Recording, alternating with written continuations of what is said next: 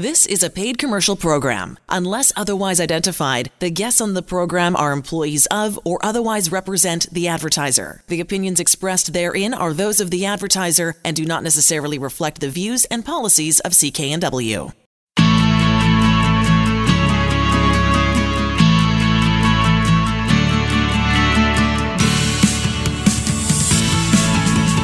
Welcome to Dollars and Cents. I'm Elaine Scollin along with Blair Manton from Sands & Associates. They're experts in helping you get out of debt. We love the opportunity to talk to folks who have been in a situation where they've needed help from Sands & Associates and gone to Blair's office and talked to somebody and figured this out. And that's what we're going to do right now. We've got Adam, who's a former client of Sands & Associates, on the line with us, who's going to share his story with us. Adam, thank you so much for joining us. Oh, you're very welcome, and thank you for having me. It's so important to give a voice and emotion to someone who's striving towards that financial fresh start that we talk about so often here on the show, using a consumer proposal. So just know, if you have any hesitation at all, Adam, you never know how many people you're giving assistance to by telling your story, and we just so appreciate this opportunity. Well, I hope I can. I hope I can help in any way I can to somebody that's actually listening and thinking about doing it. It was the best decision of my life. That's great, Adam. Oh, good. And yeah, Adam, it's almost since we started doing this show, it's really the past clients. I have people almost every week coming and saying, you know what, I saw myself in that situation, and to hear somebody to go through it and validate, this is a good solution for folks, that's just excellent. So Adam, I wonder if you can tell us a little bit about the situation that brought you to Sands & Associates. Obviously, respecting your confidentiality, will only, disclose as much or as little as you feel like, but just wondering what you were facing, what life was like when you picked up the phone to give us a call. Well, I can take the story back to 1994 when my then girlfriend, now wife, was in a car accident and became permanently injured. Oh, wow. We were high school sweethearts, and we started collecting debt in the form of prescriptions because at that time we didn't have any coverage.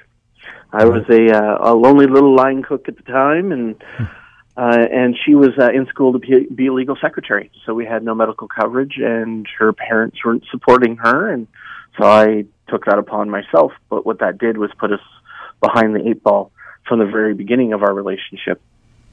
Wow. And since 1994, that's obviously a long time. And, so many folks that I meet, the right decision was obviously you buy the prescriptions and you deal with the consequences later. Exactly. Yep. So, you always try and, it eventually turned into multiple credit cards, robbing Peter to pay Paul, back and forth, and with credit cards trying to keep that, keep everybody happy and keep prescriptions going. And then of course, young and silly, or young and dumb, you sit there and go, okay, I have a little bit of extra credit. I need to go on vacation, or I want to go out for a nice dinner, or I want to do X, and which then puts you further behind the hole. So about 10 years ago, we decided, okay, we're going to get out of the hole. Okay. And with my wife, well, probably more like 12 years ago, my wife was diagnosed with stage 4 endometriosis. Oh, wow. So yet again, in 12 years, she had 10 surgeries, and behind eight ball again, and all this, it never worked out. Mm-hmm. And we finally came to the point, to a point where we sat there and went, enough's enough. Suck it up. Let's get this dealt with. Let's see what we can do to get this dealt with, and what are our best options. And we searched and found you. We then had a friend that went through a similar situation a long, long time ago, and had dealt with you and said they were great. So we went. Oh, good. Yeah. How long do you think your actual search went on for, Adam? From when you went, okay, we have to do something about this. We can't live this way anymore. We need to take some action. What kind of period of time was that? About 6 months. Okay. About 6 months, because there was a lot of procrastination involved in that decision-making process, because of feeling embarrassed, because of feeling you didn't do what you were supposed to do in life, you're not supposed to go into debt. And here's the crazy thing, Adam, just from an outsider here, having just heard the first part of your story, none of the things that got you into the situation where you were in debt to a significant amount was your fault. Like, not one piece of that was. No. Like, with my wife, we also with my wife, we also tried to get her on disability, but we found out very shortly that because she hadn't worked for 4 years full-time contributing to CPP, she didn't qualify. And because even though I was a lonely line cook at the time, I made too much money for provincial disability.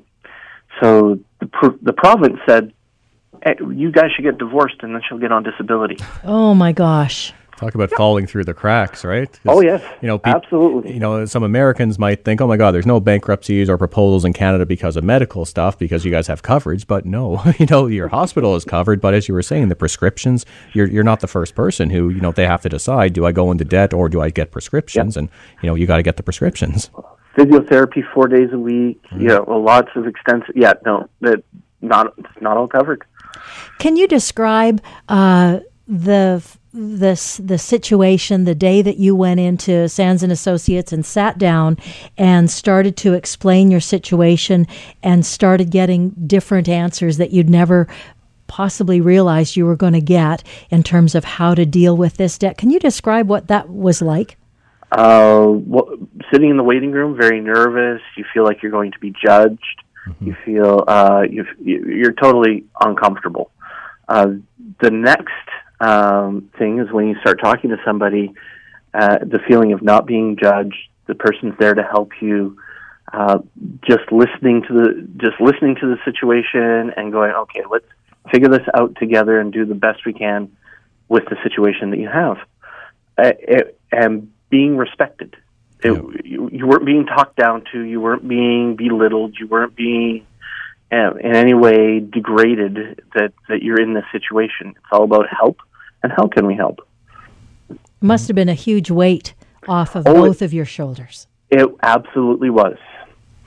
Yeah, and it's interesting, Adam, the words that you use about, the apprehension of coming to the first meeting, that's just so on point to just about everyone that comes in the door. And we try not to let someone sit in the waiting room for long because we know they're so nervous, they're so worried, they don't know if they're walking into, again, the most judgmental meeting of their life. And we know it's the opposite, but, until you've met with us, that's the case. Because, what I firmly believe is, anybody is just, a medical incident or, some very bad life event away from needing our help. It might be me someday. So, you need to approach it with that situation. There's no above or below a person. It's you're on the same level to help them.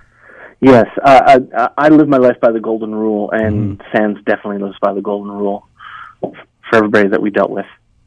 That's good. Nice. What was there anything that surprised you in your process with Sands and working out the details and then getting that fixed amount that you were going to be able to handle to pay each month? What I was surprised with was how I don't know exactly how to describe it. More we gave all of our information. A letter was written, and the creditors came back and said yes. I thought there'd be a lot more steps involved, yeah. a lot more negotiation, a lot more effort needed to resolve the issue. It was much faster, much simpler, much more at ease than I thought it was going to be. And that's great, Adam, because I was going to say, I explain proposals on this show a lot, but I'm so curious from your perspective, how you would lay it out, and that's just great. You gave your information, we wrote an offer, and the offer was accepted. That's in a nutshell how a proposal works. And I tell this to people who haven't done one before. It's 95% success rate. Our first offer is accepted 95%, and 99% of the time we get to a deal. So sometimes we have to negotiate, but it's very rarely we don't come to a really positive outcome here, and proof's in the pudding. Exactly. I don't know what you guys do on your side with that letter going out to the creditors, and what negotiations happen on your side. But from my experience, I hand deliver it with a crowbar, but not really. Oh dear. Would you say, or could you talk a little bit about what your experience, the impact that your experience has had on your financial habits and attitudes and how you go about your world today, Adam? Just for me, it's keeping a closer eye on the budget. Completely close eye, Scrooge-like on the budget. You really pay attention to what you're doing and how you're doing it. And with that said, I'm actually in the process of taking a look at being an entrepreneur. And see, so it's come into great that everything that I've learned and all the help I got from SANS has gone into taking a look at all the financials that are involved and being very, very strict and very methodical about what I'm going to do, because I don't want to end up in that place I was. That's so good to hear, because when folks sometimes embark on an entrepreneurial plan or an idea, the methodology on how to stay on track and how to keep costs in line sometimes goes out the window because you're just so darn excited about what it is you're about to embark on, or as you're embarking on it. So what a great good advice for folks who are thinking in a similar way or wanting to take on something new and interesting. Absolutely. I would just suggest anybody that's trying to do it, just think about all the people that were very successful in being an entrepreneur. It's all about dollars and cents. It's about pennies. Yeah. If you keep an eye on the pennies and you keep an eye on your stats, you should be good. Some very successful people have said exactly that, Adam. You pay attention to the pennies, and the nickels and the dimes and the quarters will take care of themselves. And you're a very good company when you saying something like that. What about for the person who's listening to you tell your story, who's in a similar situation as you were? What kind of advice, what kind of encouragement would you give them? Take a deep breath and step. There's nothing that's going to happen going to SANS and Associates that would be detrimental to your financial well-being. You're in a space right now where you're trying to keep your head above water, and all SANS is doing is throwing you a life preserver to help with that. I love the fact that you described your experience as when you sat down with the folks at SANS and Associates, that you got empathy, there was no judgment, you were respected. Those are such important things to remind people before they walk in the door. Absolutely it is. Absolutely it is. If any of this is resonating with you, or you're thinking that you're in a similar situation like Adam was, or fearful that you may be, or that the situations we talked about feel familiar, SANS and Associates, so easy to get a hold of them. The website is sans-trustee.com. So easy to get a hold of them. Their 1-800 number, 661-3030 to book that free consultation and to find an office near you. And more importantly, just like Adam, start living that debt-free life. We'll be back with more right after this.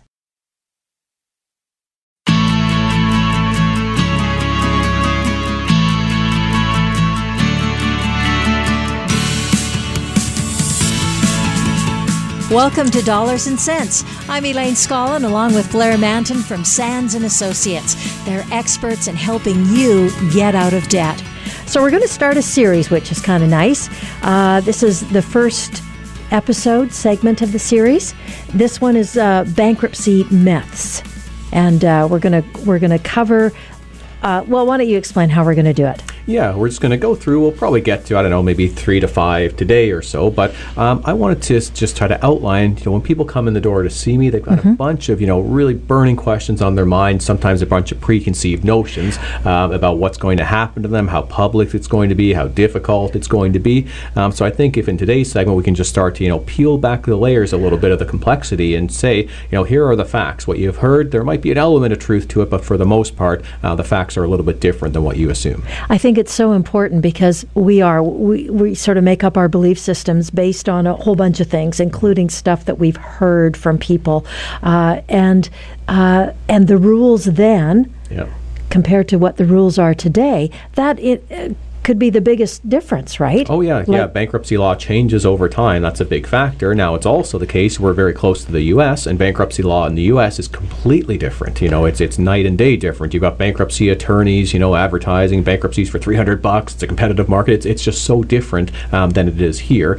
But to know Canadian laws, that's what's going to govern you in Canada here. And I think, something I've come to learn over the last, especially since in the last year or so, is how much we're influenced by what goes on in the United States, whether it be our television, what we're reading, or things that other countries do and how they impact us. And it's just really important to pay attention to this stuff. Yeah. So, key myths and misconceptions that people have about bankruptcy. And there's lots of fear and uncertainty, like you said, around bankruptcy. Just the word itself. It's an old word, right? Yeah. It's been around for a very, very long time. And it's a tough one. So good. I'm glad we're doing this segment. Okay, so let's take away some of them. Everybody's going to know. Everybody is going to know that I'm in personal bankruptcy, or I've taken my company into bankruptcy. Yeah, public admission of failure, public shaming. Okay, when is the flogging scheduled? I'll show up, all these things. Almost everyone that comes into my office, if they don't ask this in the first meeting, by the third meeting, they want to make sure, okay, so who's going to know about this? Yeah. And the answer is, for the vast majority of cases, 99% of the cases, there's no notice in the newspaper. Okay, so if you see a bankruptcy notice, that's less than 1% of cases. It very rarely happens. For the vast majority of cases where someone goes into bankruptcy, unless they've got huge assets that we have to sell, there's no notice that goes in the newspaper. There's no public notification of anything. What happens when somebody files for bankruptcy is obviously the trustee is aware of it. I have to notify all of their creditors that they're no longer getting paid, and the person's aware, but that's about it. It's even possible for a husband or a wife to go into bankruptcy and the other person not to be aware of it. Which is really fascinating. And it's not what we recommend, but it is possible. That's right. It may not be the best foundation for a good marriage, but it is possible. Yeah, people are always very concerned, does my employer have to know, for example? Absolutely. That could create some perception in the employer's mind of whether you're responsible or not, even if the factors are completely outside of your control. Yeah. But the answer there is the only reason I would ever contact an employer is if you had already been sued and your wages were already being taken, and I'm the person that can stop it. Got it. So in general, it's a positive thing when someone says, okay, and you're going to get me my wages back? Yeah, I have to tell your employer, I have to send some notification, but we get you your wages back.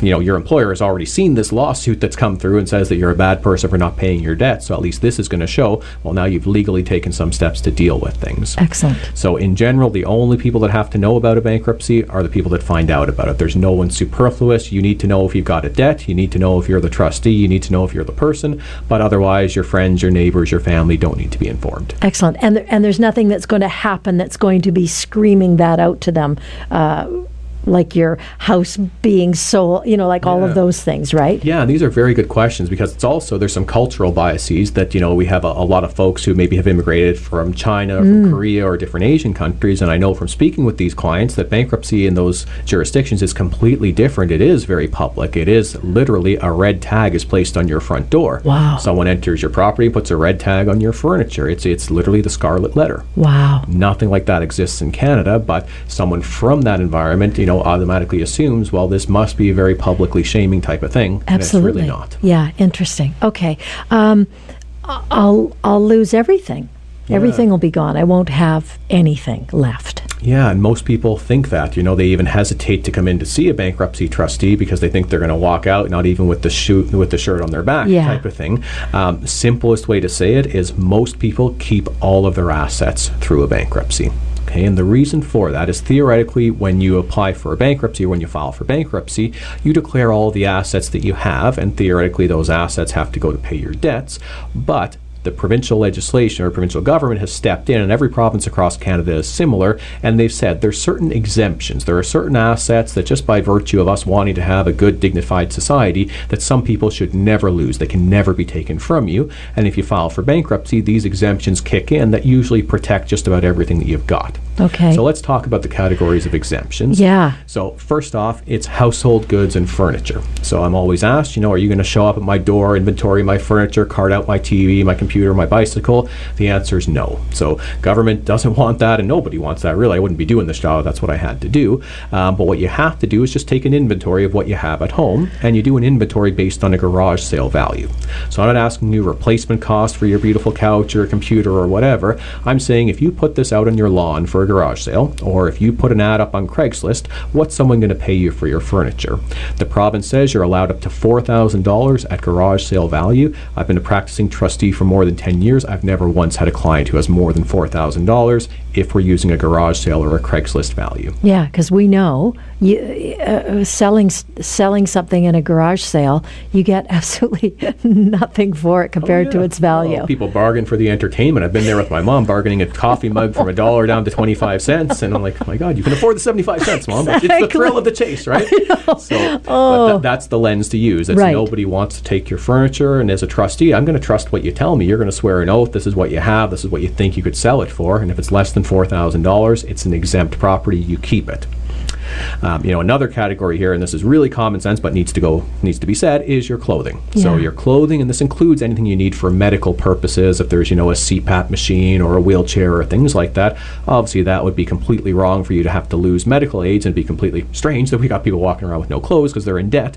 So the government says unlimited value of clothing and medical aids. Nobody loses any of those things if you file for a bankruptcy. Okay, what if I have stocked my closet with expensive clothes? I've had that. I've had someone who literally had $10,000 of clothing. Sure. They were able to keep everything. Okay, because it's not hard to do today if you're that way inclined. Okay, good. Yep. So you don't lose it. Yeah.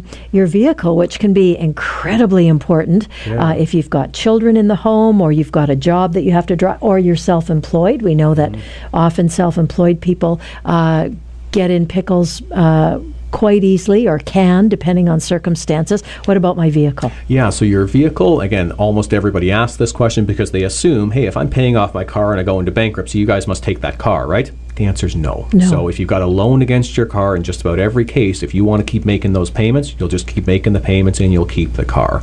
If you own the car outright, you're allowed in bankruptcy to have a vehicle worth up to $5,000. So if you've got a $40,000 car, but there's a $35,000 loan against it, your equity is $5,000 and you're okay.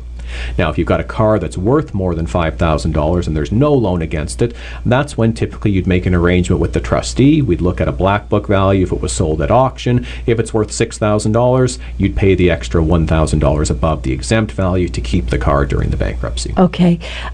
Fair enough. Tools of trade, if I am self-employed and I need them, regardless of whether it's sewing machines or carpenter tools. Yeah, it could be a scalpel up to a bandsaw. It doesn't matter. Right. It's an exemption up to $10,000. Okay. So government wants you to be able to earn income. You get to keep your tools of the trade. And again, that $10,000 exemption, is that based on the same thing as my garage furniture is based? Yep, okay. Your Craigslist value. It's not replacement cost. It's what could you get if it was sold quickly. Wow. That's really important to remember. RRSPs, I think this is so important for people to know.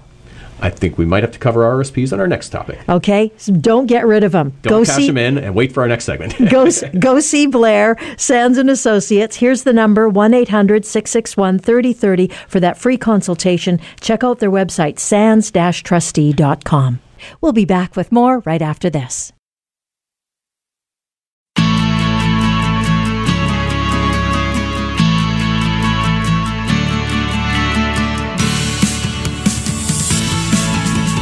Welcome to Dollars and Cents. I'm Elaine Scollin, along with Blair Manton from Sands & Associates. They're experts in helping you get out of debt.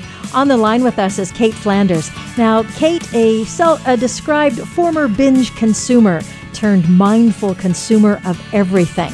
And through a lot of personal stories, she wrote about what happens when money, minimalism, and mindfulness cross paths. Kate's story's been shared a lot of places. Oprah.com, Forbes, Yahoo, The Guardian. We're so happy to have you with us, Kate. It's just, I'm really looking forward to this piece. Oh my gosh, thank you guys so much for having me. And I just want to mention your blog address, www.kateflanders.com, and Kate is spelled C-A-I-T. Now, Kate wrote a book. It's called The Year of Less. It's a self-help memoir that documents her life for the first 12 months of a 2-year shopping ban. I want to repeat that, shopping ban. Yikes. Kate lives in Squamish with her 3 loves, and I love this piece: mountains, the forest, and the ocean. Nothing wrong about that. Nothing wrong about that on this beautiful part of the country, for sure. So let's start with some questions about The Year of Less, the title of the book that you wrote. Often authors will talk about a specific piece or a specific event or idea or thought that literally propelled them into the idea that I should write this down and it should be a book. How did that come about for you? Oh, like the actual book? Yeah. I'll be honest and say that it was actually never part of the plan. Like I have been blogging since 2011, and it was just never part of the plan to write a book. I used to write anonymously. Like when I first started my blog in 2011, I was maxed out with close to $30,000 of debt, and I wrote anonymously because I didn't want anyone to read it. That changed over time. Like after I'd paid off the debt, I felt much more comfortable kind of using my real name and putting my face on the website. But I, when I took on the shopping ban, it was still just very much meant to be like kind of a personal experiment that I was going to do. And it wasn't until after I finished it that I did an interview with someone I knew through a job like years before, and she actually wrote a profile about the piece for Forbes, which she was writing for at the time. And when the day it came out, she sent me an email saying, just FYI, these things have a tendency to go viral. And I just thought nothing of it because, I didn't know Laura well, but I had worked with her for a little while. She was an editor of mine at one point. So I really thought nothing of it. And then within 2 weeks, I had been contacted by 6 different literary agents, with all of them thinking it could be a book. So then I was just really grateful that I had documented some of it on the blog. And I think Blair, who I know, I have not read your book, only because for no other reason than I just haven't, but Blair has, and what a gift. Yeah, I was explaining to Elaine, I was traveling when I read the book, and, it just really caused me to pause a bunch of times and, ask myself those bigger questions about, who am I consuming for? And, what's this benefit that I'm getting from all the consumption from it day to day? But I wonder, for sharing with listeners here, Kate, can you tell us, how did you structure the rules about the shopping ban? Yeah, so there were basically two lists that I wrote. And so the first one was honestly we could call it consumables. Mm-hmm. So things like groceries, obviously putting gas in my car. So and okay to buy stuff. Yeah, all this stuff's good to buy. So that stuff's okay. Even like going to restaurants sometimes, totally fine. Toiletries, like as you use them up, totally fine. Like the things that you use often, you're allowed to buy like as you need more. So you don't have a closet full of toilet paper or paper towels, that kind of thing, right? That's not part of this. Yeah, exactly. Hoarding paper products. No. And then I wrote the list of things I was not allowed to buy, and that was structured basically from me walking around my home and looking at the stuff I already owned and really just saying, like, I have enough of this. So, I found that fascinating. So what were some of the things on that list? Yeah, so like clothes, shoes, things for around the house, books, magazines, like I had stuff. It's not even that I had a lot. I wouldn't have even even if you'd walked into my home, it's not like it was a totally cluttered mess or anything. Like I had enough. I didn't need more. And then the only caveat to that was that I did write a short list, again, kind of looking ahead, knowing I was doing this for an entire year. And I wrote this short list of a few things I would be allowed to buy throughout the year. And like an example was, I had 5 weddings to attend that year. Okay. And I don't really own the kinds of clothes that I would wear to a wedding. Like I just don't really dress up ever. It's just not who I am. And so I was like, I can buy one outfit, so like one dress, one pair of shoes to wear to all of the weddings. Okay. So some things like that. And you must have bought gifts for these people who got married? Yes, that was also, again, I never wanted the shopping ban to affect other people. Nice. So that was fine. Yeah, because I guess you were trying to prove the point that, the purpose of life, not to give away the book, but, a lot of the enjoyment is not what you have to buy, not what you spend money on. So I think one of your points there was you could do a shopping ban and actually have a more meaningful life than, have your life suffer for that. Would that be correct? Yeah, and I think, it wasn't, or something I really want to say is, I don't think buying stuff is bad or spending money is bad. And actually, I would almost really encourage us to kind of start removing some of the shame around the things that we are buying. You guys know, personal finance is so personal. So we can't really judge, what people are spending money on. But I think inside, we know personally what we're getting fulfillment out of or not. And sometimes it is stuff. Sometimes stuff really helps us with the things that we love. So, or you just really like it. And if it's in your budget, that's okay, as long as you're using it. I think for me, it was just really realizing I had never questioned purchases. I just bought stuff thinking it would somehow help me or help my life in some way. And I just had to let go of that. I really had to learn how to sort of stop buying impulsively or also preemptively, thinking I'm going to fix something in the future. And just buy when I've actually felt a need for something, and then knowing it's for the real me and I'm actually going to use it. Was there a bit of a process that you went through, 3 questions or 4 questions that you asked yourself, whether the piece stayed on the list or if you were actually in the store and you were tempted to buy it? Was there a bit of a process for you with each thing? That's a good question. I mean, for most things, I just knew, if I kind of saw something or I found myself in a situation where I was thinking of buying something, I could pretty quickly talk myself out of it, just being you don't need that. It's on the list. And I would also consider my blog too, being I don't want to have to write a blog post that says I gave in and I responded stuff. So I'm not going to buy these things because I genuinely don't need it. And I don't want to tell anyone. So I'm not going to do it. That's excellent.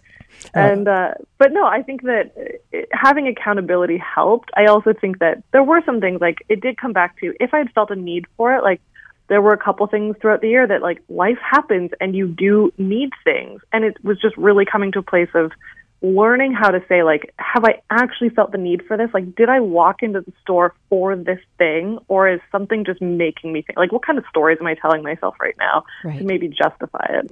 What about challenges that you didn't expect to come up that did?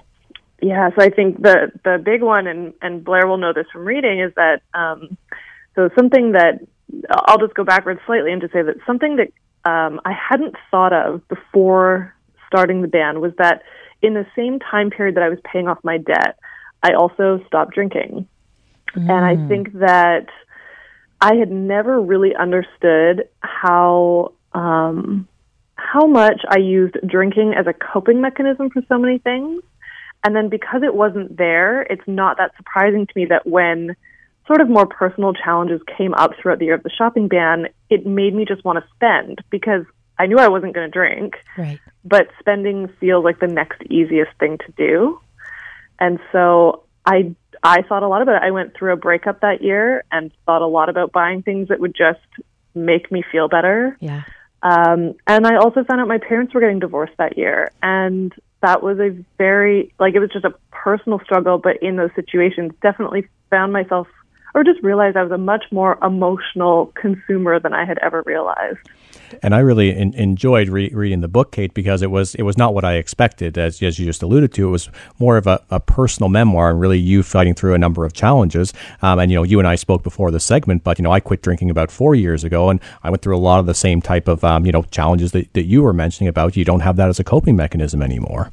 Yeah, and it's so, I just think it's one of those things that it's not like every person who reads the book needs to have gone through our shared experience, but I think it really just shows that as unfortunate as it is, I think money and all of this stuff, it's a lot more emotional than we maybe would like. Yeah. But it really is. And so there was so much that year that going through this stuff, I really realized I was an emotional consumer. I didn't have alcohol to help me anymore. And so spending just felt like the easiest and sometimes doesn't feel that harmful, in the moment when you're going to make those decisions. Cause there's science, it does feel good to spend money sometimes. It does feel good. But that that it doesn't help long term, and neither did drinking. So right, that's really quite something, Kate. That this was your journey that you went through, and it started as one thing and evolved into something else. I think that's really, really fascinating. Well, and I think for me now, I sort of look at personal challenges like that in general. Like it's you can never know what the end result is going to be. Like, you just can't. And I am actually really glad that I walked into it a little bit blindly and almost like naively of just like, oh, this is just going to be this year where my goal is to like spend less and save more. Sure. And finish it. And like, yes, I could say that those things were true, but it did become about so much more than that. And I'm so grateful too that I was able to like write the book, that agents did see an interest in it and stuff like that, because it's actually funny. I would say the majority of people wanted it to be more of like a how-to book, something more of, I don't know, here's 10 ways to do this. But for me, I was always very adamant, like, if this is going to be a book, it has to be more of a memoir. Like, it has to be more personal. I don't want to just write like 10 ways to not shop. Like, no, I could write that in a blog post. Exactly. Well, that's the other thing. You have the whole blog that you were able to use to sort of the daily stuff or the weekly stuff that would come up. So that makes good sense. And it just feels so personal. And the cool thing is, and I bet you've experienced this when you've heard from people, is that loads and loads and loads and loads and loads of people have those same thoughts, those same ideas, those same pauses before either purchasing something or doing something that they know they're just doing to, I don't know, deal with this other thing that has nothing to do with what they want to do. Mm-hmm. And like now a common thing I'm hearing from people is one part particular in the book where I just mentioned that I realized I used to buy a lot of things for this more like aspirational version of myself. The number, or like probably one of the most common things I hear from people is, I had never realized that until I read that sentence. Excellent. Like that is what they were doing too. Very good. We've been talking with Kate Flanders, who's written a really interesting book. It's called The Year of Less. It's a self-help memoir that documents her life for the first 12 months of a 2-year shopping ban. Kate lives in Squamish, so not very far away. You're listening to Dollars and Cents. I'm Elaine Scollin, along with Blair Manton from Sands & Associates. We'll be back with more right after this.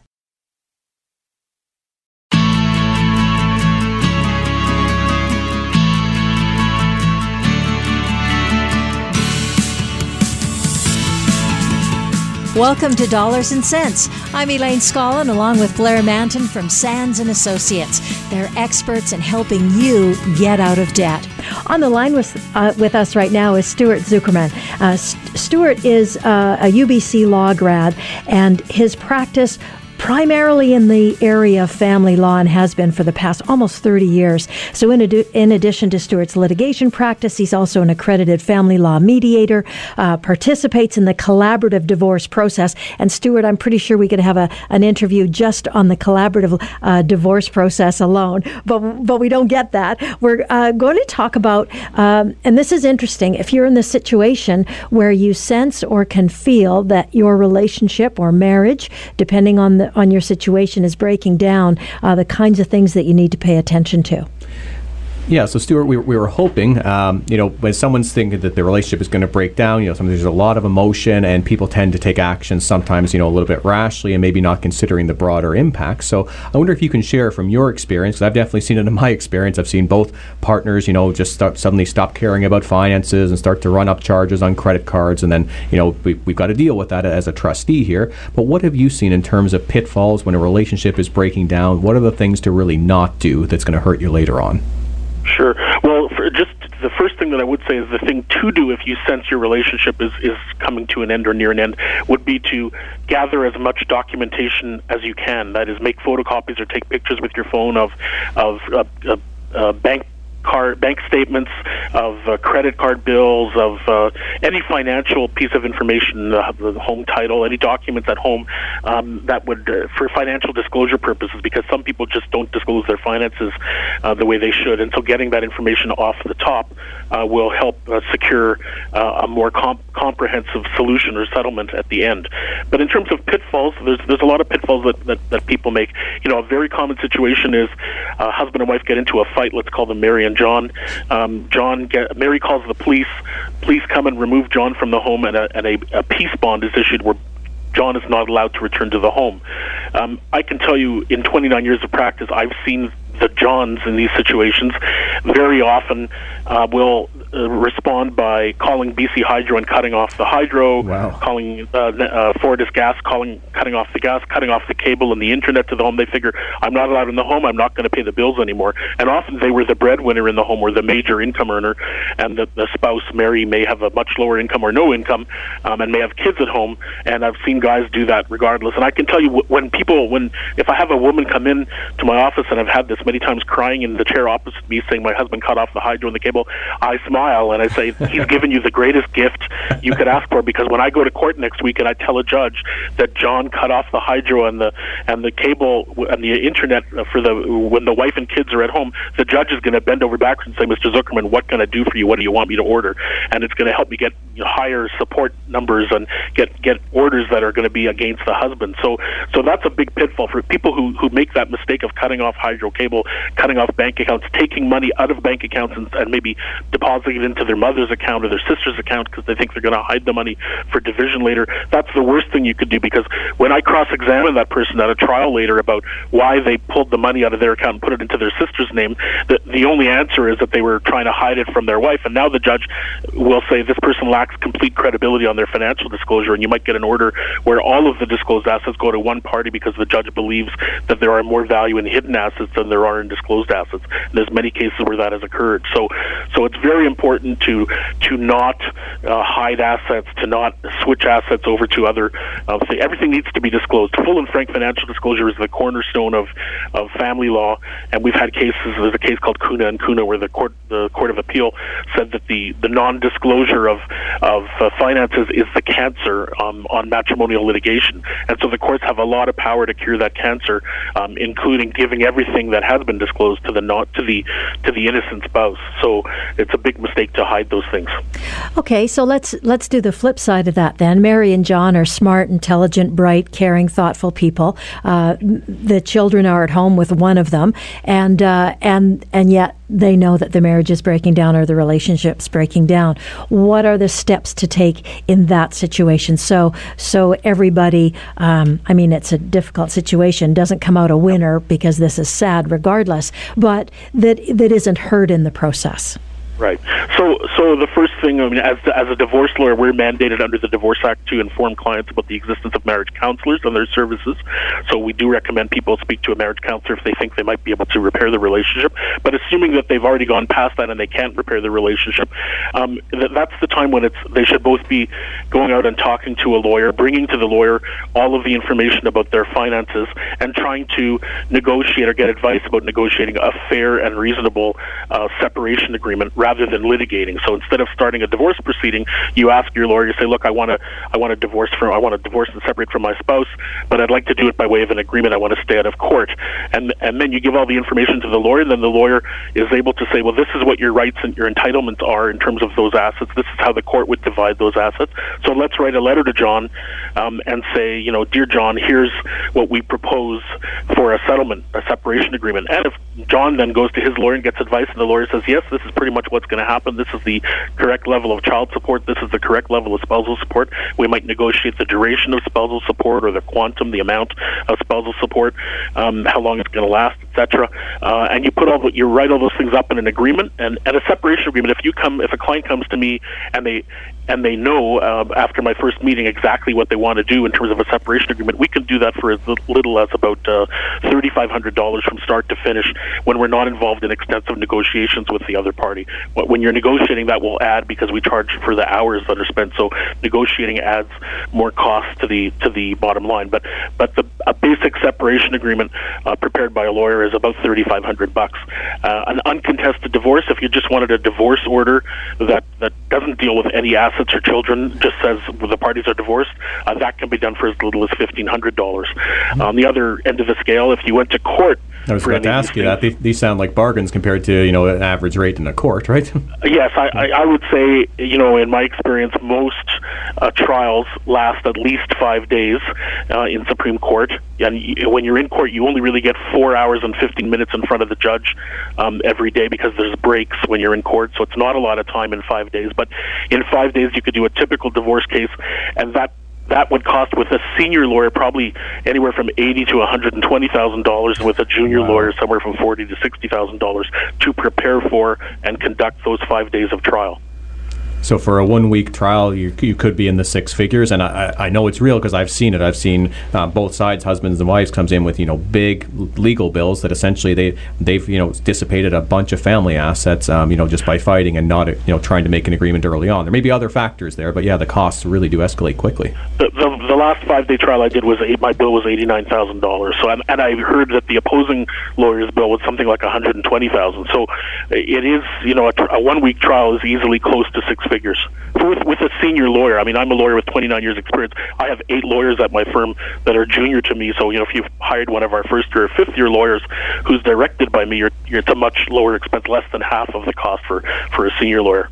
Stuart, have you got, and we're just we got about a minute and a half or so to go. I was curious about the percentage. Is there a clear percentage in your mind of what the choice people are making now, like a trial versus figuring out more collaboratively Everybody is, if you have a good lawyer, the lawyer will explain well in advance what the costs of a trial are, and when you factor in those costs of a trial, that helps in the settlement, because, even if you're getting, for example, if someone made an offer to settle on the other side and it's $50,000 less than you're entitled to, but I'm going to charge you $100,000 to run a trial, I might say to you, you might be better off taking their offer at the lower number rather than paying me $100,000 to end up with, $50,000 more. You're not going to net the same. So the reality is that about 95% of cases settle without going to trial. I had a week trial scheduled for this very week that I'm sitting here, and we settled on Friday afternoon at 6 p.m. With negotiations going back and forth, and we finally put a deadline on our last offer on Friday afternoon at 4. We said, if you don't accept it by 6, we're going to proceed to trial, and they accepted our offer by 6 o'clock.